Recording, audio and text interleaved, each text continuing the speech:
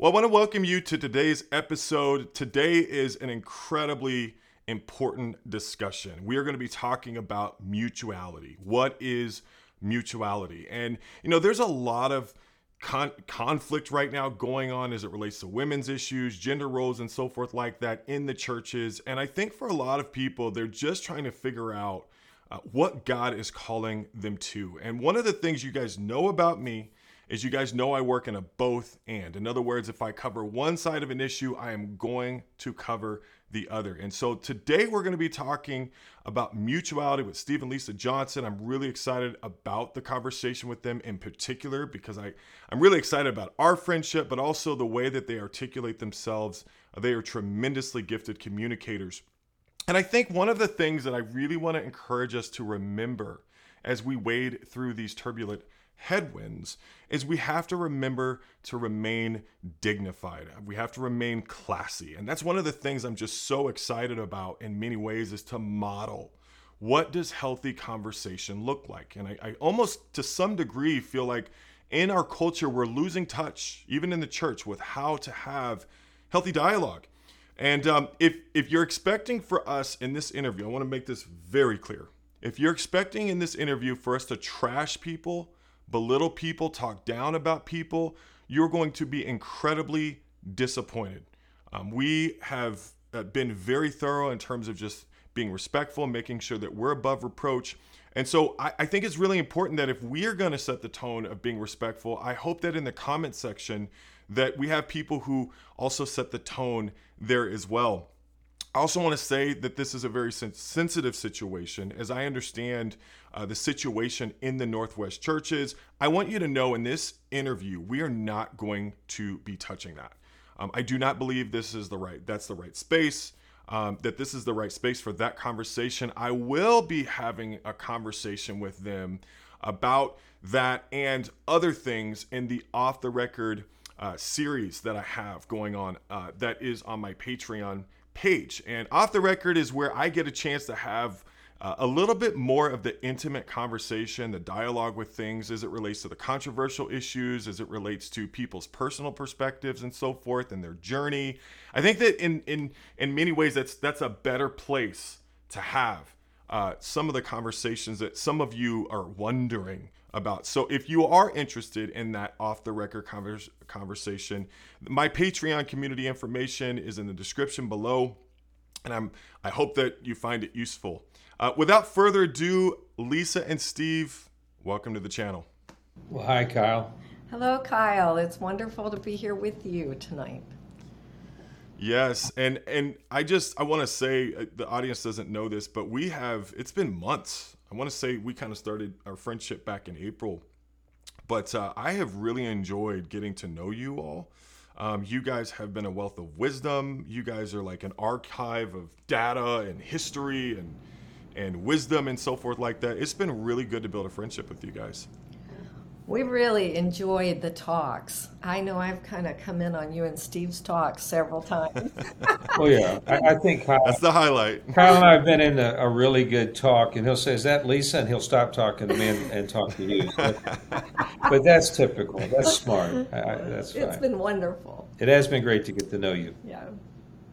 Absolutely. Well, you guys are very well known. So I want to just briefly have you guys touch on your conversion and then why you guys went into the ministry and a little bit about your ministry experience. You want to go first? I can. Kyle, Steve and I are what we used to call lifers. We're kingdom kids. And so we grew up in the traditional churches of Christ. So I grew up with the Bible, loving the Bible, knowing that, I wanted to follow the Bible. I got baptized when I was 9 years old because I wanted to be a nun, but I couldn't be a nun. So I decided I wanted to be a missionary because women could be missionaries in our church. And but then in my teen years, I was very, very wild, crazy. A lot of people have heard some of my stories. And then 16 days before I turned 19, I was baptized as a disciple. And everything in my life changed. Now, it was a hard first year, but things really, really changed. And I think that, I was in college at the time and I wanted to, with the goal of finishing, I was in criminal justice, and the goal was to go to law school after my undergrad. And I never did that.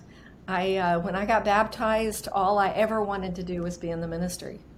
I just wanted to, I felt more like it was a calling for me. And I know we don't use that word a lot in our fellowship of churches, but in my case, it's honestly how I always felt. I felt like this is just what God wanted me to do. And so I always have. Anybody that knows me knows I don't have many hobbies or whatever. It's Bible and church and family or whatever. So anyway, so yes, I decided to go in the ministry, and it's been my passion all my life since then. Well, besides Jesus, this has been my passion all my life. I've told my story a few different places, and it will soon be a major Broadway musical. But I knew ever since I was a little bitty kid that I was going to be a preacher. Now, I never knew I was going to be just a preacher or exactly what that meant, but my entire life, pretty much, I knew that I would go into the ministry. And when I was young and in college, I went to live in Trinidad with it's words have changed over the years, or the image or idea that goes along with a lot of words has changed. But I went to live with a missionary, and his name is Bob Brown, and he was a huge influence on my life. And he eventually decided to go to Venezuela. When I met Lisa and we got married, we were going to go to Venezuela to work with the church down there. But things changed, doors opened, and we ended up going to Boston with Kip to start the ministry up there. We were later than everybody else. There was a group that met, in the end of May, June of 1979. We took a visit up there in July, and we moved there at the end of August. And so my ministry story is it goes back. It starts when I'm 8 years old, but was always rooted in the Restoration movement in the Churches of Christ. And so I don't know. I don't know how much. There's hours we could about that. But where it plays into what I think you want to talk about tonight in particular is I grew up never questioning patriarchy, or never even, if I ever heard the word patriarchy, it was almost always associated with the Bible. It was the patriarchal age, the Mosaical age, and the Christian age. And it was from the patriarchal age that we got our earliest teachings about, what God wanted man to do.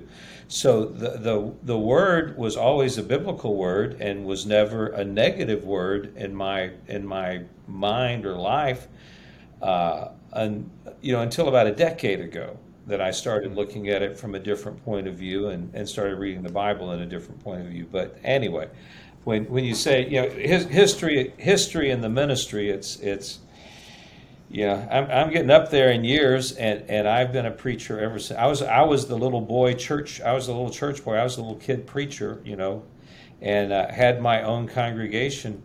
Honestly, I preached every week for a little church in Missouri, starting at age 16. As soon as I got a driver's license, I was driving an hour and a half, 2-3 times a week to a little place in Missouri preaching. I want to ask you guys now, as we start to transition into the topic of mutuality. I think it's important that we talk about this through the lens or through the story of journey. I think sometimes people they want theological points and counterpoints, and that's how they conceive of this. But even when I look at Scripture, oftentimes we have to be connected with the story. I had John Mark Hicks on recently, and he talked about story versus blueprint. And I just want to give you guys a moment to give you guys plenty of time to just take us through your journey, right? It's a journey, and the journey doesn't mean we've arrived, right? We're on a journey. We're in the process. And so this has been a journey for both of you. Well, I want to sit back. I want you to talk more, please. But if I could set it up before you, because I got an idea where you're going to start. But if I could back up just a little bit, because I know of a number of people that are listening. We have had a journey that a lot of people, I think, that listen to you have shared with us for 40 years. They just celebrated the 40-year anniversary of the planting of the church in London. That came 3 years after a bunch of us moved to Boston in 1979. Next year will be the 40th anniversary of the planting of the church in New York City, which Lisa and I were a little part of. And so there's a lot of people that have been with us or on the same journey or fellow travelers in this party. And for us, life took a big change in 2003, as it did for many people. And ultimately, we went to Savannah, Georgia for a little while, but ended up being recruited to come to Portland, Oregon, when Kip was still here. And a lot of people get a bit confused about when we came out here and why we came out here. But at that time, there was still an effort to try to pull a lot of the band together, the old ICOC group together. And it wouldn't be until later that Kip started another congregation in Portland, and started. He's got his own fellowship. He's got his own group, and we haven't spoken since 2008. It's been a long time. But I wanted to say that to say it was on the heels of that. Right after that we found out that Lisa has a life-threatening disease, a type of lymphoma, for which there still is no cure. And but we knew a doctor who had a protocol for it that she's been on for 12 years. She was supposed to be dead 8 years ago. I had other plans, but she just keeps hanging out, and she's lived way past her shelf life. But I wanted to say that to say just that. Where the mutuality story starts for us way back, maybe even before 40 years ago, but I'm not sure what all will come out in the course of an hour, but over the years that many of us were traveling together, we often thought that we were very progressive and very different from the churches we grew up in regards to what women could do, should do, what a woman disciple ought to be. And so a lot of the things that we'll talk about in mutuality, it seems like it just happened just a few years ago. This has been a long journey, but a lot of the studying and one of the big changes of mine came about the time you found out you were sick, right? Yeah. So yeah. I'll be quiet.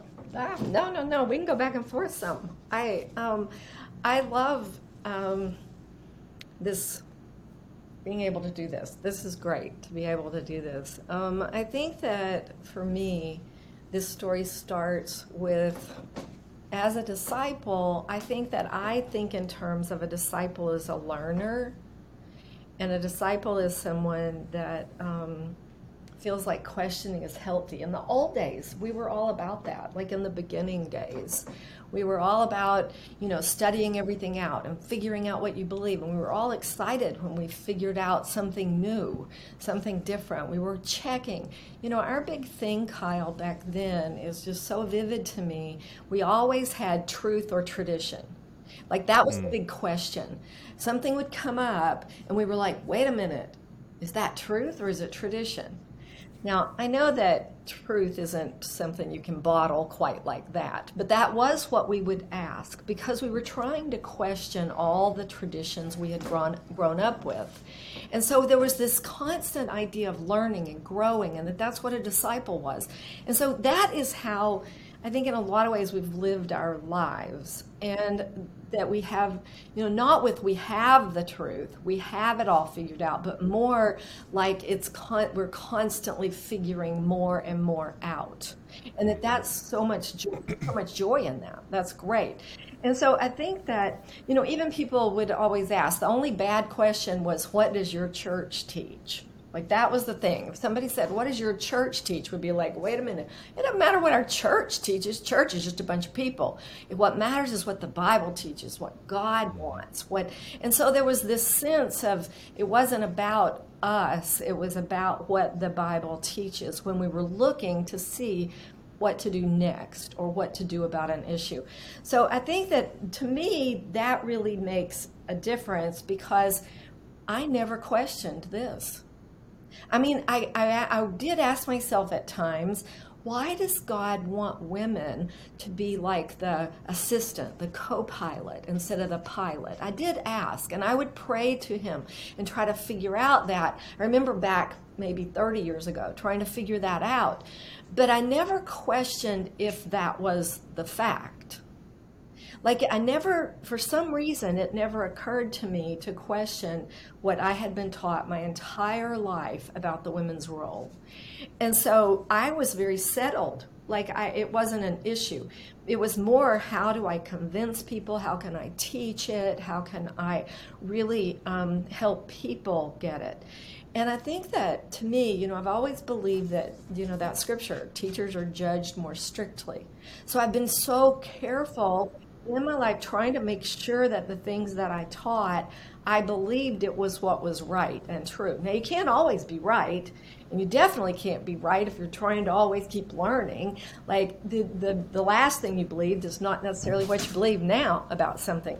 So there's growth, but the idea of being a Berean was really important to me.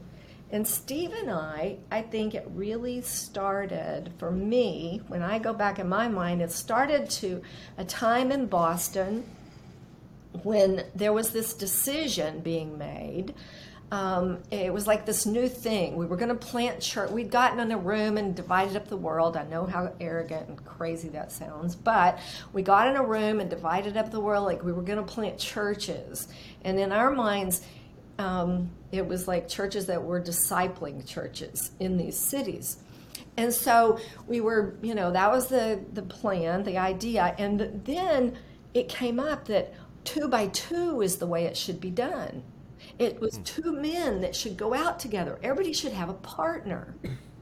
And so I remember, when that came up, Steve went and told the guys, oh no, Lisa is my partner.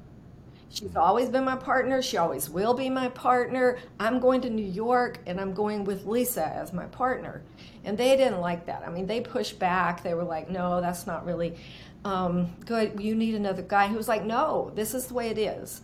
And back then, that flew. He was like, they were like, okay, it's going to be Lisa. At the time, I thought, oh, well, that's so nice that he said that. In my mind, I never knew I would be talking about it 30, 40 years later, like that it was a big issue, a big thing. So anyway, I think it started then, and we went to New York as partners, and as things progressed, actually, I was never appointed a women's ministry leader, not like officially, because I was married. And married women weren't supposed to be women's ministry leaders back then. And so Steve, when he had the bulletin printed up, he had women's ministry leader Lisa Johnson put on the bulletin. And he goes, I have a surprise. And I was like, oh, whatever. Like, it did, it was the kind of thing that back then those things really, we didn't think about that much. But then we started baptizing people, the ministry started growing, and the women we were baptizing a lot of people, and it got to be really inconvenient for women to not be able to baptize people.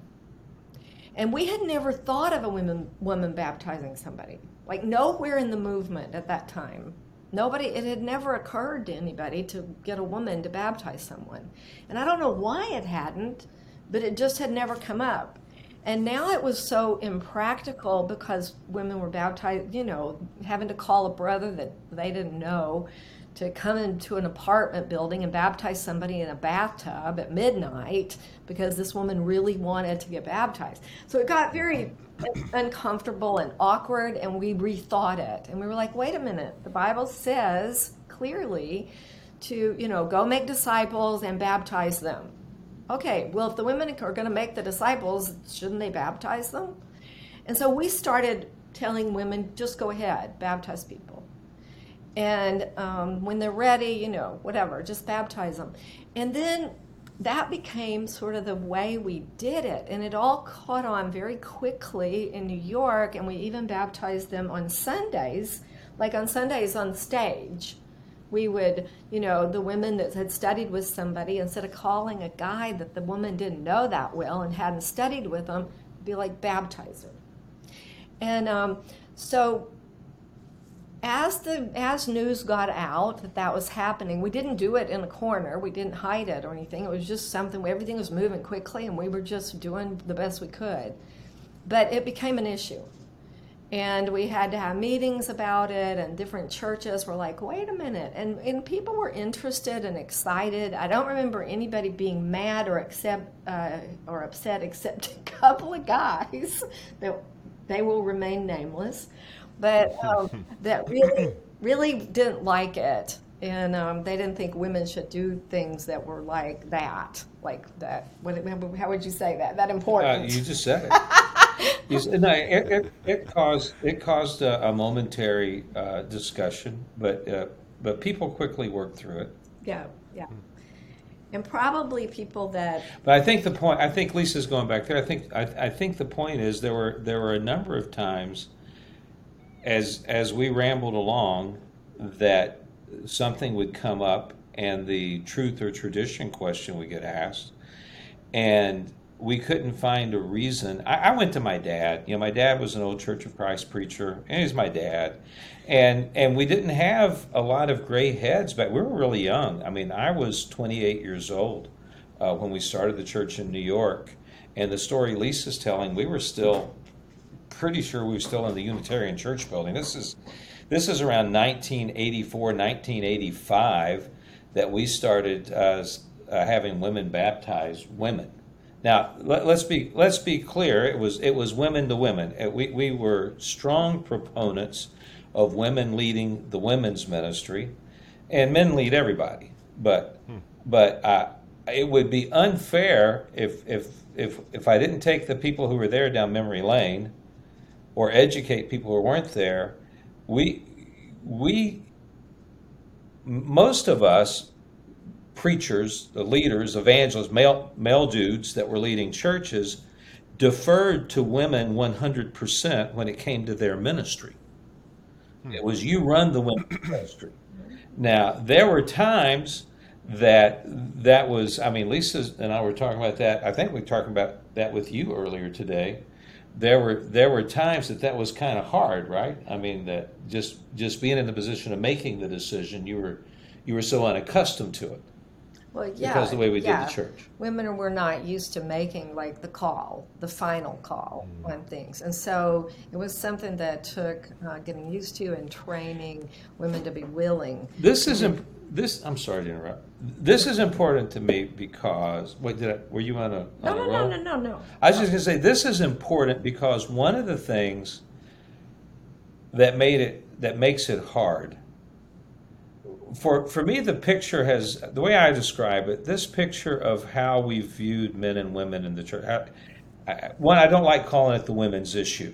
To me, this is an issue of whether or not you believe in gift-based leadership or gender-based leadership. And to call it the women's issue is, once again, to take sort of a male-dominated view where this is just the women getting upset, or this is just the issue with the women. To me, this is a relationship issue that affects every disciple one way or another.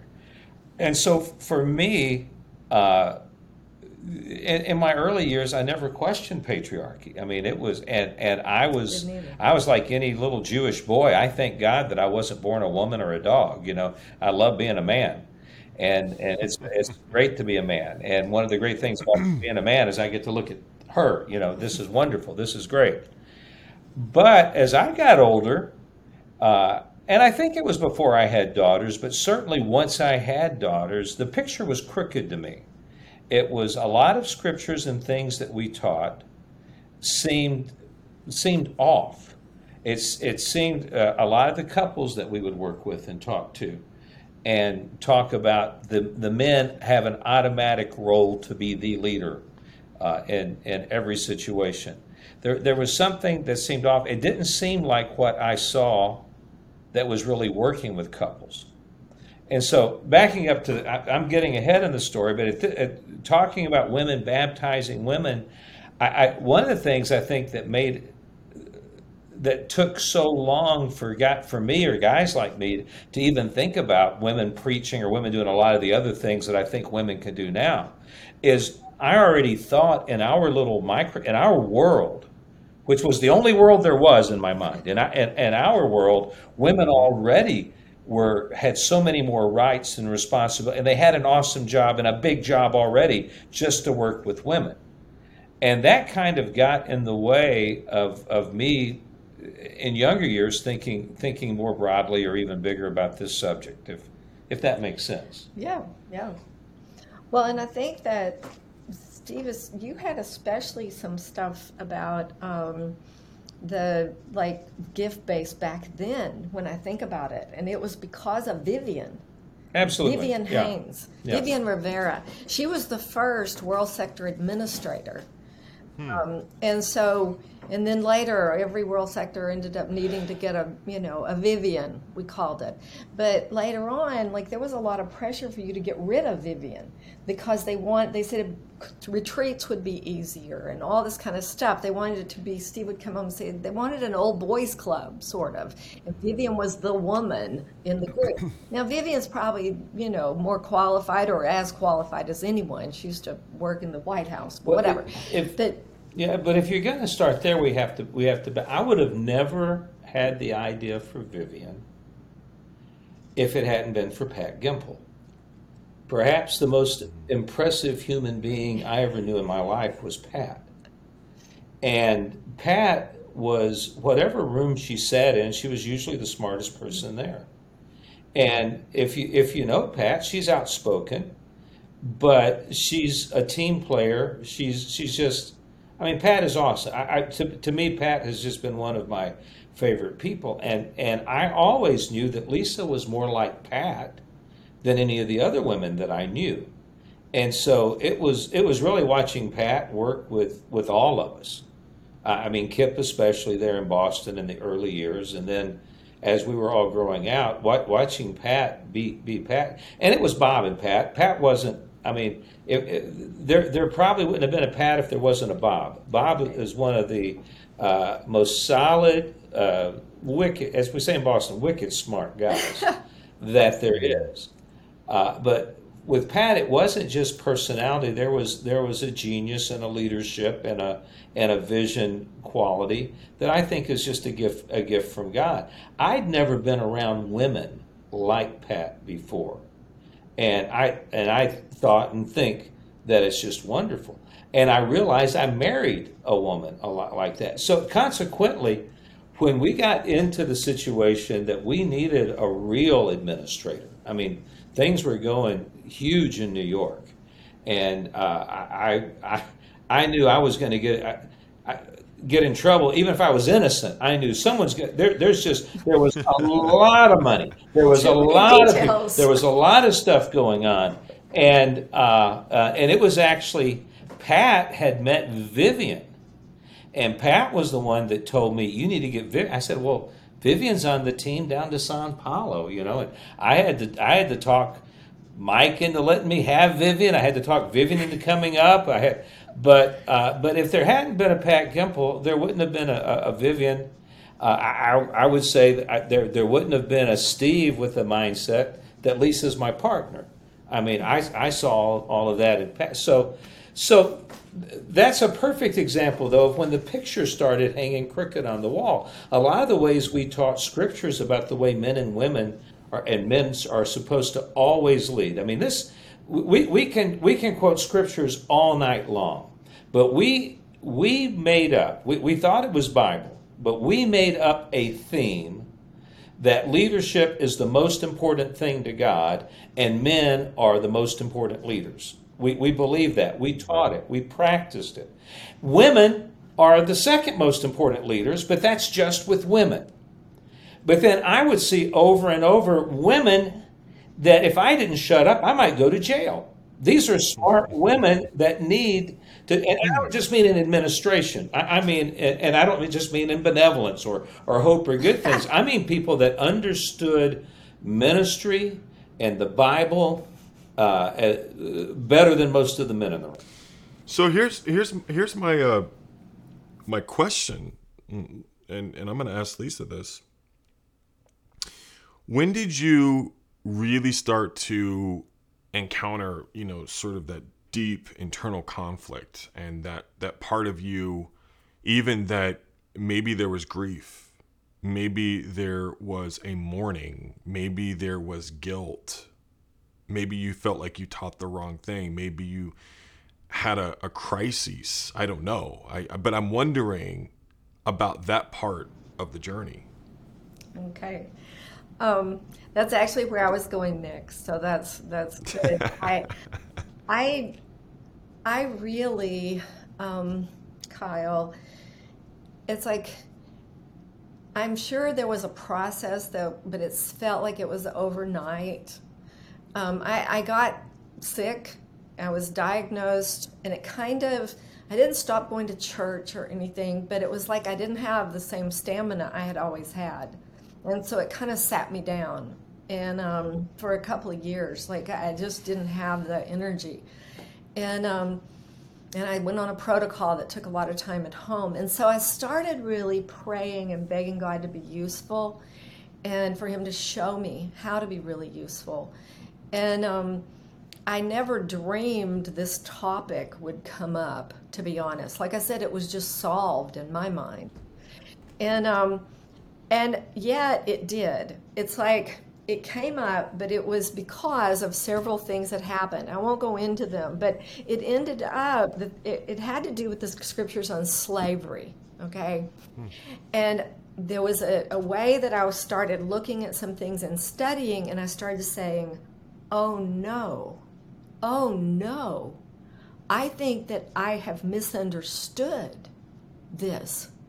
And so then I started digging and studying and trying to figure out, and more this realization hit me that, and I know that people don't like it when I say, what I was teaching was wrong, but honestly, in my heart, that's exactly what happened. I felt like I have been teaching the wrong thing. Now, the reason I had such feeling, I think, about this is that I feel responsible for the teaching of women's role in the ICOC, in the church out there, because it was just Pat and Elena and me that were teaching back then, and we were teaching the women's role. And this is what, and I believed it very strongly. And not long after, Gloria and Al came from a congregation across town, but it was like, we ended up, this was my thing. Like I taught the women's role. I taught complementarianism or whatever. Like I taught that, we need to be submissive to our husbands, and this is how that looks, and let's help you do that. And women have a very special, wonderful place in life, but it's under the authority of men, under the leadership of men. So I was a major proponent in teaching all of that and digging through those scriptures to defend that. And I went to New York and taught all these people all these women and that was no small issue with those women that were CEOs that were, from Wall Street. And like for them to understand that in the church, you can lead a group and use all your leadership ability as long as there's no men in that group. And it's like, when you're married, well, that means you need to learn how to submit to your husband. and what I meant by that. And so these were battles that I taught and fought and worked out with deep conviction, believing this was God's plan, God's way. And so, Kyle, when it hit me that I believe that I had changed my mind, that I realized what I was teaching wasn't correct, it took me on a journey of emotion. I felt so much guilt, so much, I was overwhelmed in a lot of ways with just this mourning, and also just a sadness, and I wanted to be absolutely careful, absolutely sure. Like I had to study, and I studied out each passage, each article, each detail, like each argument against that.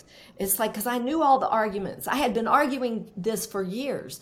So I had to convince went through it, and I was like, surely, I wasn't wrong about this. How could I have taught this so passionately for so many years until the church was thousands in New York? What? And so it was this feeling of sadness, and also just a fear a little bit, I think. But then as I studied more and more, I just went on this journey of studying, digging out. I started with the teachers from the traditional churches of Christ. And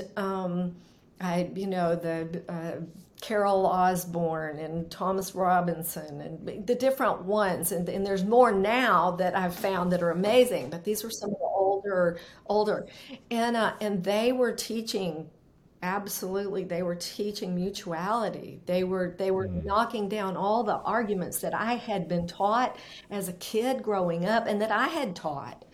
And so in that, I just kept begging God. It was a lot of prayers, a lot of tears, begging God for him to lead me to what's true and right. Because I believe in the Bible, and I don't believe we should ever go by what's popular or what seems, in style, or, oh, this would be easier, so let's get the women to. No. I don't believe that. I believe God is always right, and anything he says is true, and that, if his way is always best. We may not understand it, but his way is best, and it works best. And I have a lot of conviction about that, a lot of feeling about that. And so to me, I was really, the fear came in as I was afraid that I would get my bias in there, and I'd be like, wow, wouldn't that be great somehow that women really are equal, that mutuality is really God's way. And I didn't want my bias as I went, to mess me up. And so I just kept begging God for what was right, what was true. And then, of course, Steve and I would talk, and he had a different perspective, which was really helpful to me. And we would bounce it off one another. And we started studying it like little groups here in Portland. And then on Wednesday night, I would do the lessons with the sisters and get them to tell me what they thought. And we began to just come to really deep convictions about this, and seeing that it's like, Steve said, the whole world makes sense now. It's like it started falling into place. And as I went into Genesis, I had to start in Genesis, started there. And once I understood some things, then the whole Old Testament made sense. And I could reread the stories. The story of Judah and Tamar makes so much more sense there now. Deborah and Barak. So anyway, it was a Bible study journey for me. It was through the Old Testament, then through the New Testament, understanding, seeing Jesus in a different way, and then Paul, and realizing how much of Paul I had misunderstood. And so I know that everybody doesn't agree with that, but that's where my journey was. That's how it was for me, is that realization. And I was overwhelmed with how clear it became to me. How amazing the revelations were, scripture after scripture after scripture. I'd be like, yeah, but there's no way that, and then it would all just fall into place. And the whole study series came together, bottom line. So, and then I knew that I just had to I needed to tell everybody why I changed my mind. And I didn't know if anybody would agree or people would care, or but I felt very convicted. I mean, the church had helped me so much, like even money for the cancer protocol, and had really reached out and loved us so much and loved me. I felt very much like I owed it to everyone to explain what had happened in my life and how this was a Bible study journey. And so we started working and putting together a series of studies to try to explain it. So that's pretty much the journey for me. Well, let me say something with that.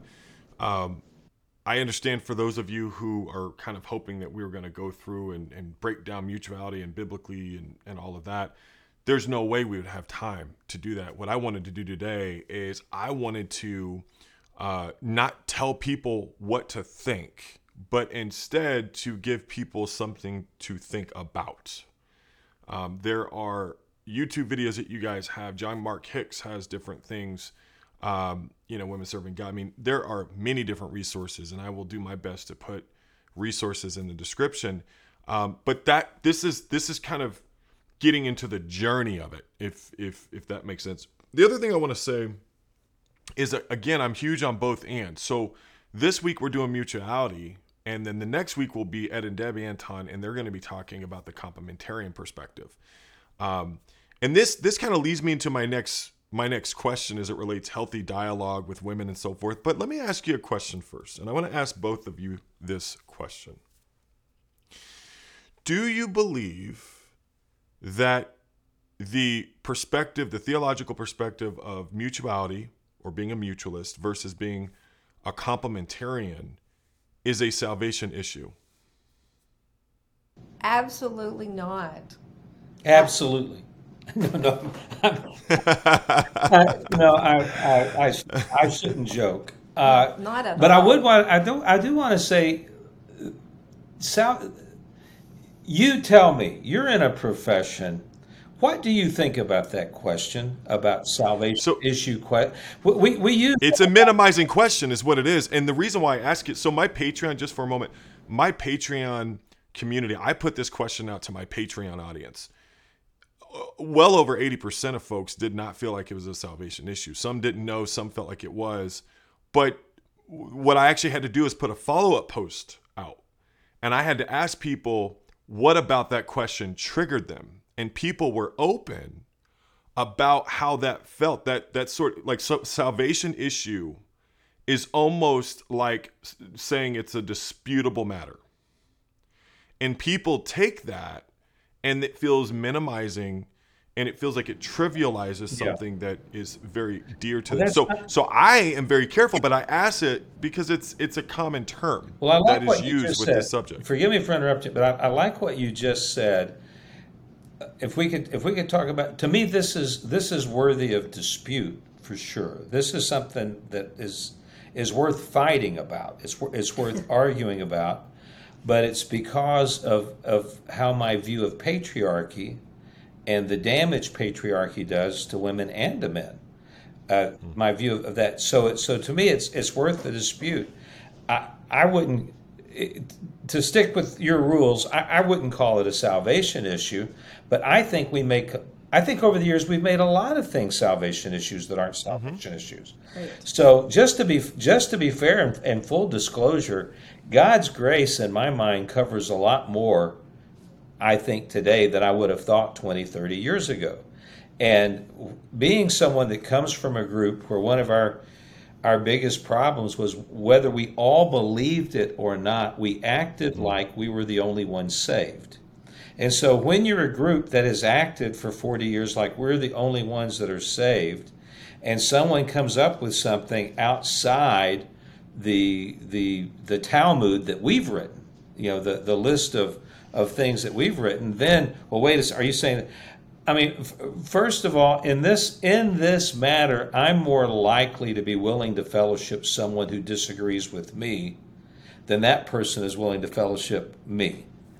Sure. It's become that emotionally charged a thing, and there's reasons for it that I won't be critical of. But Well, sorry. no. Well, I was going to say that I was on the other side of this issue a whole lot longer in my life than I've been on this side of this issue. So to me, I wasn't like lost all those years I was teaching complementarian or whatever, patriarchy. I don't believe I was lost. And I don't think people that are teaching complementarianism right now are lost. To me, Right. to me, that's a whole nother discussion that we need to throw even some of our cousins. If we won't call them brothers and sisters, we've got a lot of cousins in Christendom that we're starting to listen in fellowship, like Marty Solomon and others that years ago they'd have never had a platform on a stage with us, and shame on us. But let me not digress. This chapter of our lives, we've talked about a lot tonight, but I would like to give somebody some factual dates. This is right, a factual date, number one. This is September 2022, right? 10 years ago. Fact. By this time in 2012, we were a year and a half into Lisa's cancer protocol, and we had already begun practicing in our little bitty Portland church. She was still teaching. She was still teaching on Wednesday nights, and she had started going through classes about women. And yeah, I know. Okay. Yeah. What? No. No. We're going to argue about it. So let's argue. Well,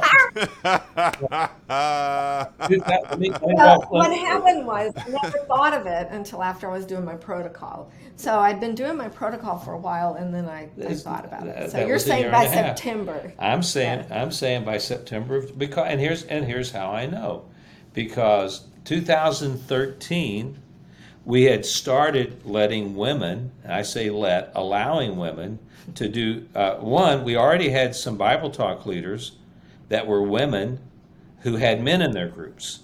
But the men were really, really young or new disciples, and the woman was the senior partner. And so that was one of the first things that we had to sort of talk through and explain is this okay? Yeah. Before 2013 was over, it was very common for Lisa to speak without me hovering over her. The way I know this, 2014 is the year that we went to Singapore. And we spent a month in Singapore in the summer. And during those years, 2010, 11, 12, 13, 14, for 4 years, I was flying over 100,000 miles a year raising money for Lisa's protocol. The money would go to the Portland church, and the Portland church would pay for the protocol that Lisa was on.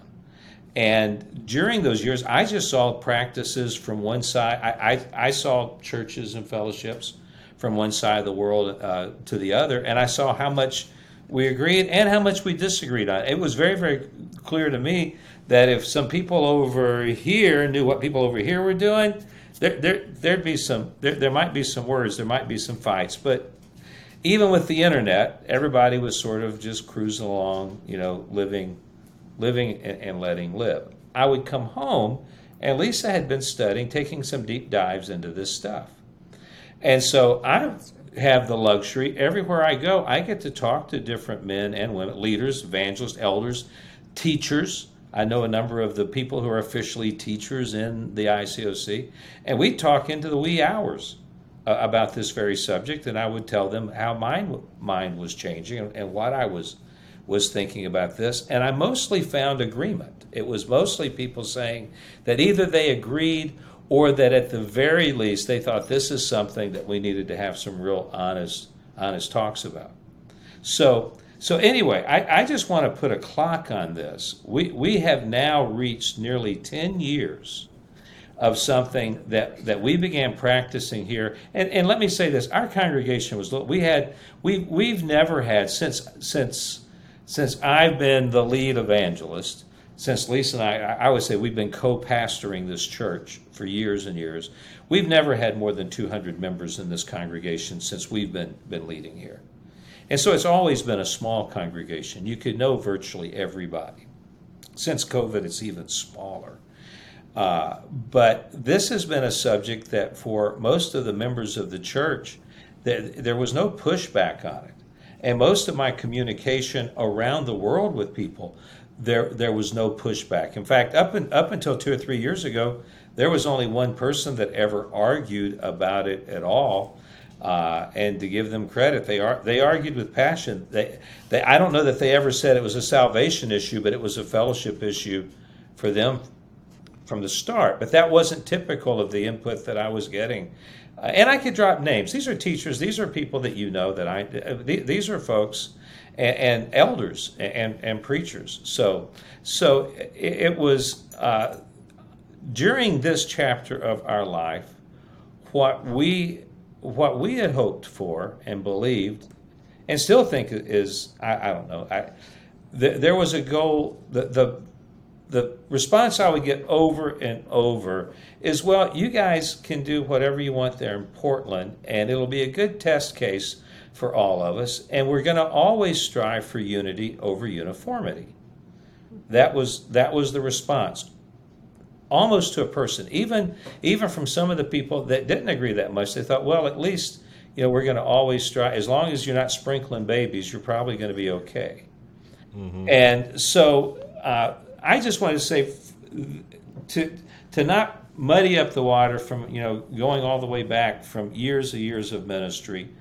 Yeah, Lisa and I have always thought that when you stumbled onto something new, you didn't sort of wait till everybody got on board. You just did what you believed the Lord was calling you to do.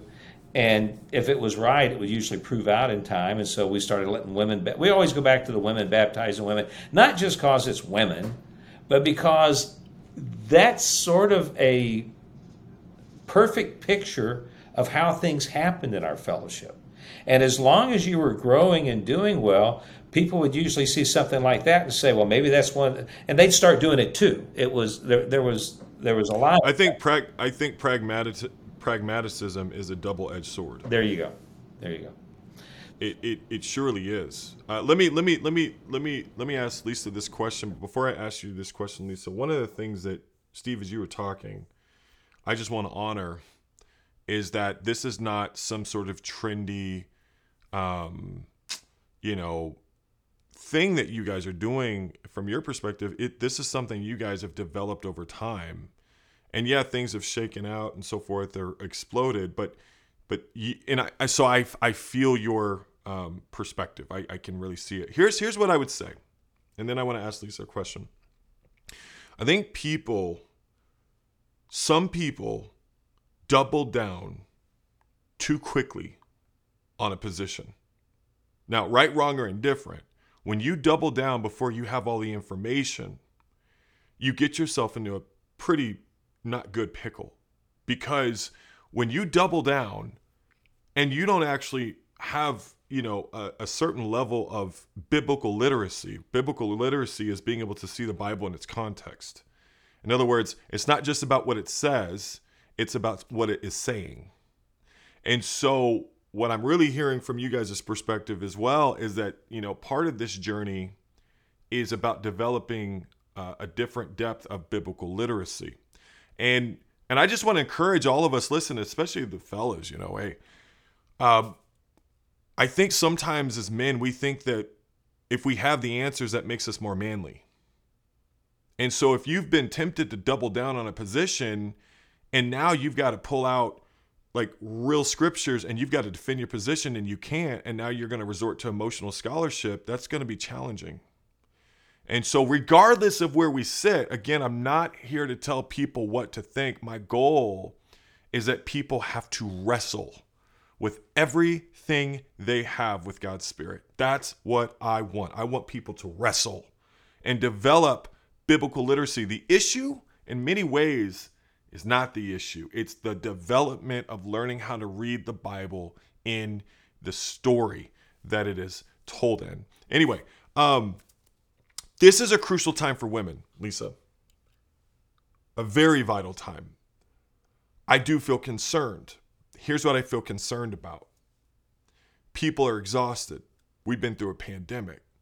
We have in North America a ton of political stuff. This women's roles, I won't call it women's issues, women's roles in the church is a front burner issue. And you have women on both sides. And I've even noticed at my Patreon community that people have different perspectives. And what I'm noticing all over is people feel fearful about being judged for their perspective. A lot of fear around if people, because you really don't know what people are thinking until they feel safe.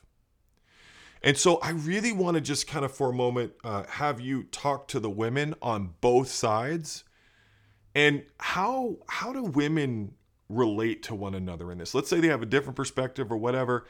I just think it's very important that women, there is a level of dignity and respect and harmony there, because I think it's already hard enough being a woman. Okay, I think that the sisters out there, I think that we need to be very supportive of one another, and I have been both of those, on both of those sides. I have been on that patriarchal side, that complementarian side, and I've also been on this mutualist or mutuality side. And so I know that it's really, we need to love each other and be patient with one another and help each other to figure out where we are. I do think that when we just are refused to listen, or even we need to have a voice, we need to use our voice, but also we need to listen to each other. And I think that, mutuality is all about the idea that men and women can function in a way that is not hierarchical, and everybody can use all of their gifts to better the kingdom. And it's the same with women and women. It's like we're all different. And we can use all of our gifts to enhance the kingdom, no matter what we believe about this topic. And I think that when it comes across as something that you just have to do, or have to know, or have to believe, then it's hard.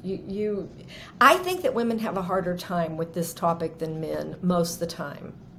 And I think the reason is because women in the church. Women in the church. Yeah. Women in the church, disciples, sisters. I think that we have a harder time with it because we came to believe that this was our place, and we worked at it, and we surrendered to God's what we believed was God's teaching and His place and the way He wanted us to function in life, and we decided to have this relationship with our husband where we accept his authority and he's the leader.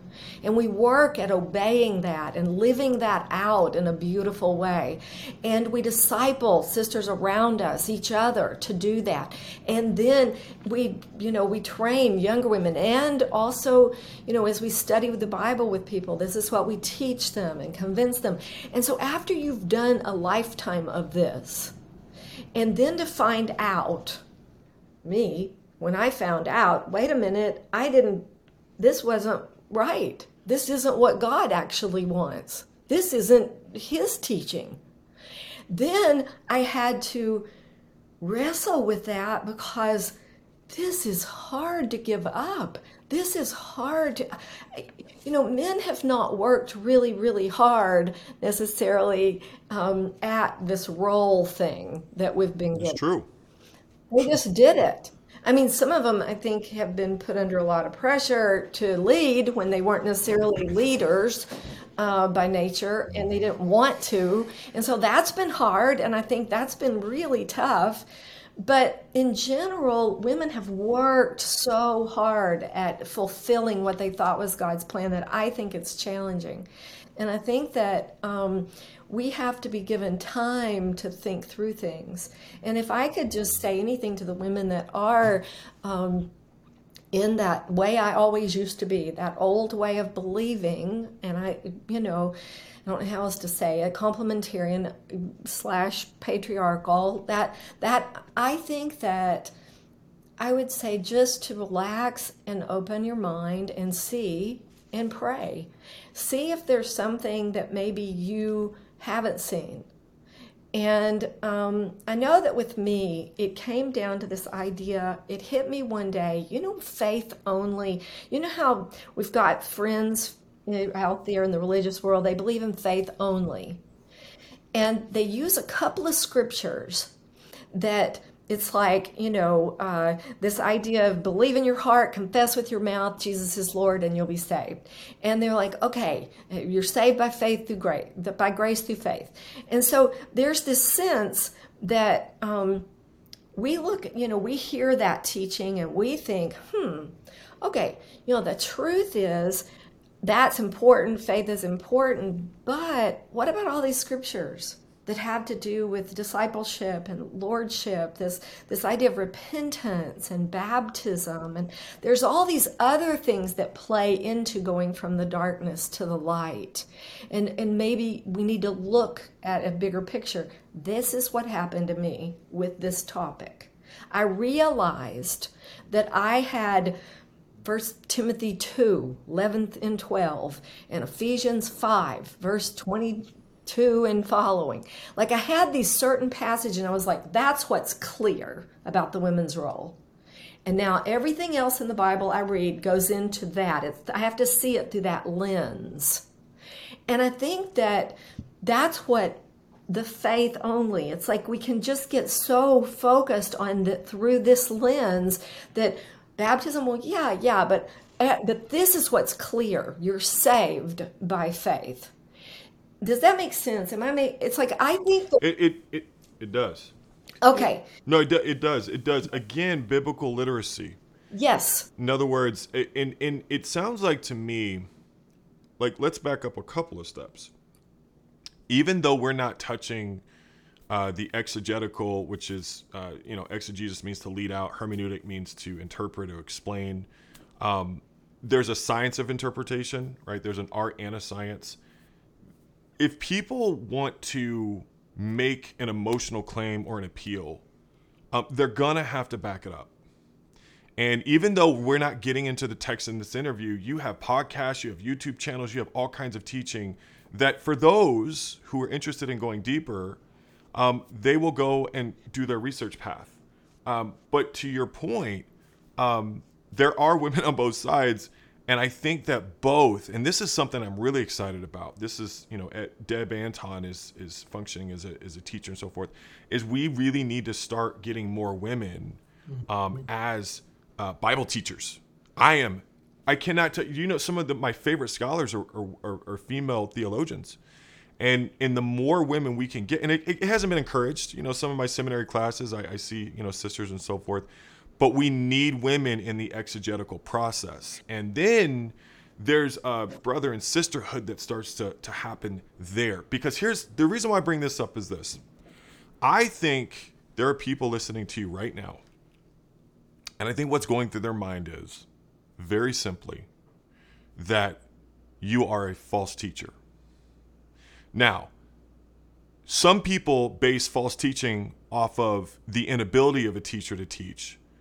But some people base false teaching based off of taking what is true or whatever it is and just repurposing it and redesigning it. Mm-hmm. Now, again, that's why I had John Mark Hicks come onto my channel and help people to understand the patternistic theological procedures that we have when we do our hermeneutic and exegetical process. Now, the reason why I'm bringing this up is that some people are incredibly reliant on a patternistic blueprint hermeneutic. And I guys, I need you to hear this in the audience. I am not saying complementarian or mutuality necessarily one or the other, but the path that you take to get there matters. Because for people who have very much, this patternistic perspective, they run into problems when it comes into context later. Like you have to understand how the text is trying to perform. Mm-hmm. And sometimes we try to get the text to perform in ways that it's not. And my guess is, Lisa, here's my guess.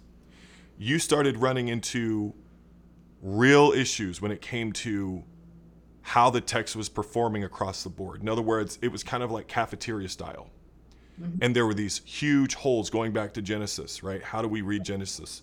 So anyway, I say all that to say, you did not get to this perspective without a lot of healthy study. I know you're talking to, can I interject something here, please? Yeah. For anyone that thinks that we're false teachers, it's fair. We've been wrong before. I mean, we could argue that we've been false teachers in propagating and being complicit with the doctrine of patriarchy that maybe isn't by God's design. We don't think it is. And we're far from the first. The denominational world, greater Christendom. This has been a subject that a lot of people have been miles ahead on for over 100 years. And in our history, again, to anyone that would be, please dig into the things that we teach. I would love that, because in our Restoration history, women used to preach all the time. There were a number of the whole way we've treated women in the last 130 years or so. It's very political. There's a lot of things tied up into it. There are personalities that are tied up into an agenda that intended to keep women home barefoot and pregnant in the kitchen. I mean, that's all true, but we've been wrong, and I don't. I will doubt me quicker than most anyone would doubt me.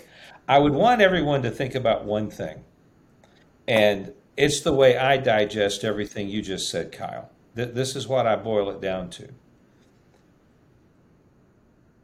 We know what it's like to come to the Bible with preconceived ideas that may be wrong. That's ICOC Bible 101. If someone comes to the Bible with a preconceived notion, you can pray Jesus into your heart. We know the different direction that philosophy coming. We know the verses that will pop out to someone that thinks that way, and we know the verses they probably don't know. We know the verses that will stop them in their tracks and make them consider, do you not need to be baptized in water in the name of Jesus? Is that not part of the plan? We know that. I believe what happened to me, Lisa did a deep dive on it. I wanted to justify what we had been practicing at that time for over 30 years. We've been again, I use this word allow. It's a very misogynistic word to use, but it's very descriptive of who we've been for years. We as men allowed women to do certain things that, if we're consistent with the scriptures, we were already in error. We'd allowed them to do stuff. If you're going to take 1 Timothy 2 and interpret it the way that you want to interpret it, then you've already screwed up if you've let women share during communion, the way you're reading it. Now, I would argue, if I had grown up being taught 1 Timothy 2, the exact way I'd been taught Acts 2:38. From the time I was a baby, I was taught baptizo was a Greek word that was anglicized, and it meant to dip, pour, or immerse, or to plunge. And I knew how to read Acts 2:38 with someone that believed in sprinkling and tear them apart, because that's not what the verse meant, because I had a lifetime of immersion in that one Greek word. If we'd done 1 Timothy 2 the same way with the word authentane and talked about the context of that passage, we might have a whole different way of teaching or looking at what, I'm not sure if John Mark Hicks uses this lingo, but that's one of the clobber verses that people want to use. Yes, he calls it the wall. They want to say, this is why you're a false teacher. I would say, not on that case, maybe for something else, but not on that one. I've got you beat, because we came to the Bible with our minds already made up that there was an order in the universe that puts men on top, just under God. All right, that's where we are. And for me, the journey wasn't a deep dive on these debates that I had in college. This is stuff I studied in college and came out on the patriarchal side of it. But now, as a guy with over 30 years of experience at that time, and things not jiving with me, I went back to the Bible thinking, if I read the Bible, if I could come ignorant of the idea that men are supposed to be over women, if I just start in Genesis and go like that, and that's what I did, and I got a complete different. The Bible tells me that's what I meant when I told Lisa, well, the world makes sense to me now. Because it doesn't make sense that if God doesn't have hierarchy in the Godhead, why would he allow hierarchy here on earth with mere mortals? Why in the world would my genitalia give me a right to have a certain position in a Bible talk, in a church, and anything? Why does gender? And if you come to the Bible believing that men are stronger, smarter, women are more emotional, if you come there believing it, you will see it. You'll see it over and over. The Bible completely supports patriarchy. And the reason why people are going to complementarianism or soft complementarianism is it is radical for a restoration movement person to say what John Mark Hicks bravely says. We've been wrong about this. This is something we've been so consistent on how we've studied out baptism. We've been so consistent how we've studied out other things. But we came to the Bible with a preconceived notion about what a man's position in relationship to a woman is. And I don't know. What I really hear you saying is we have to be careful when we start playing copy and paste with the scriptures. Mm-hmm. And let me go back to Lisa for the final question, and I want to get to off the record. Lisa, one of the things I know is that women are divided because we know that we live in a fallen world, that marginalizes and abuses women. I work in my private practice. I work with all women. I'm the only man. And many of my clientele are women, many of them unchurched. But I have firsthand daily experience with how this world treats women. And it's brutal. And the church has an incredible opportunity.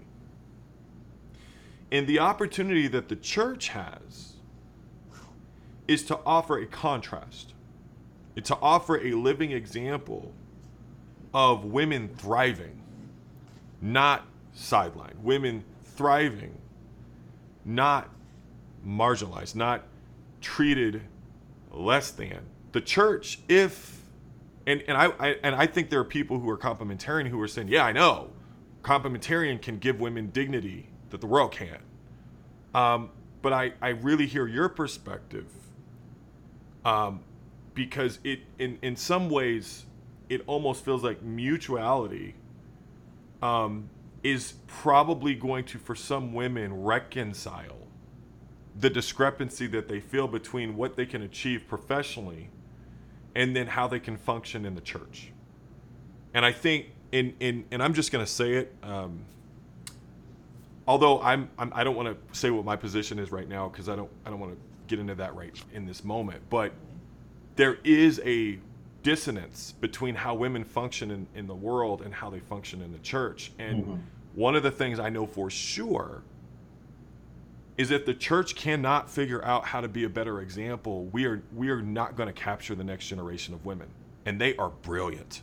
The women coming up, and I'm not, no, like really, the next generation is brilliant, and they're not going to put up with, whether it's complementarian or mutuality, they're not going to put up with a system that doesn't give them dignity and function.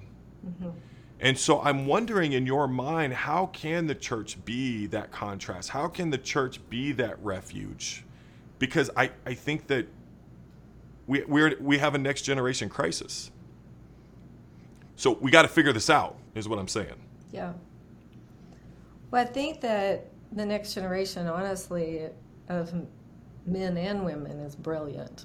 The hearts are amazing. The gifts are incredible. And I would, the only thing I can think of to say, Kyle, to be honest, is I think that unless we change the power structure, the power balance between men and women, it will be hard for the women in that next generation to thrive. I think that they will do okay, and the more they're allowed to do, the better.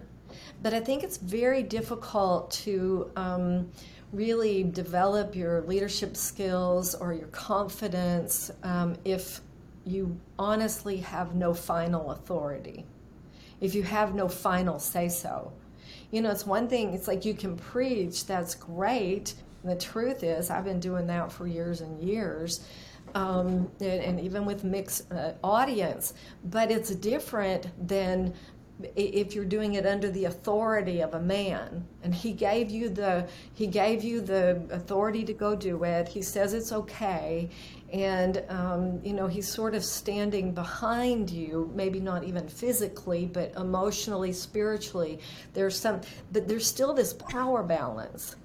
And so it's like you can have, when you're at the table, about decision making, you can have a voice, but if your voice doesn't weigh quite as much as the man in charge's voice, then really I'm not sure that you'll ever actually be able to thrive. So I think that what God gives us, what I found in the scriptures, is this beautiful plan that I had missed. This mutuality, this men and women in this beautiful relationship where they can function and everybody use their gifts and talents for the good, and and be partners. And so I think that's all I can think of is I love women. I want them to do really, really well. But I think when there's a power imbalance, it's difficult. I think they can do better and better, but I'm not sure it will ever be until we're all just in this together and we're working together, and that being a woman or a man is not the determining factor for whether you can be the lead evangelist or you can be the one in charge of a mission team or whatever. It's like it will never just be we're all in this, we're in the body, we're all children of God when there's an over-under structure. And I don't know if that answers your question. What I hear you saying is, and I have to agree, so I'm a marriage and family therapist, and we get trained from the get-go to think system. In other words, system versus systematic. If you think systematic versus systemic. So, systematic is thinking I can change one thing about the system and create change. No. You have to think systemically. Systemically is where you have change on every single level. And that's what ends up creating change. It's not just change on one fixture. It's change on every single level. And I think this is a battle of the already versus not yet. So let me just say, I don't think it's a salvation. I don't think it's a salvation issue because I know for a fact, Jesus says that in heaven, the way we're going to function is not going to be predicated based off of gender. I think that for complementarians in some ways, They are a little bit more on the not yet. And I think that in some ways, those who are mutualists function a little bit more on the already. And so there's a spectrum between already and not yet. And I think some people feel really nervous about saying, okay, now it's time to reach for that heaven-like partnership. And I think some people are saying, no, we need to be reaching back to Genesis because that's still the template. It's a heavy template. And it will be a heavy template, and it will structure the church for a long time. And so we are moving toward, but in the mind of God, eternity is. I don't follow why you said reaching back to Genesis, but could I interject something here? Yeah. What I hear, you probably talk to more people than I do. I talk to quite a few people, but you're all over the place. What I think is happening is a good thing. I think in this dispute that at least what's happened for churches to be complementarian or soft complementarian, I've seen in a lot of those congregations, Easter services, they're having women preach. Women are doing lessons. Women are doing more. And I think that if I get to talk as a sympathetic grandpa of the ICOC, a lot of the members just need exposure to what we've been doing for 10 years to take the boogeyman out of it. And I think the more people hear women preach, there's going to always be some folks that feel like it's false doctrine. And I have nothing but respect to people that, you can't do something if you don't do it by faith. And if someone feels like, no, this isn't pleasing God, this is false doctrine, then there's some people that are never going to agree. But I believe the vast majority of people are going to agree. And maybe you want to talk off the record a little bit more about that. But yeah, we need to. Yeah. We need to. Well, before we get, I just want to thank those of you who have hung around with us for this extended conversation. Typically, I cut videos off and all that. This is a little bit more of a major prime time type of topic. And so thank you for those of you. We are about to get brutally honest and real and very respectfully in the next interview with Off the Record. If you are interested in that, if you're a Patreon member, all you have to do is head over and we'll see you in Off the Record.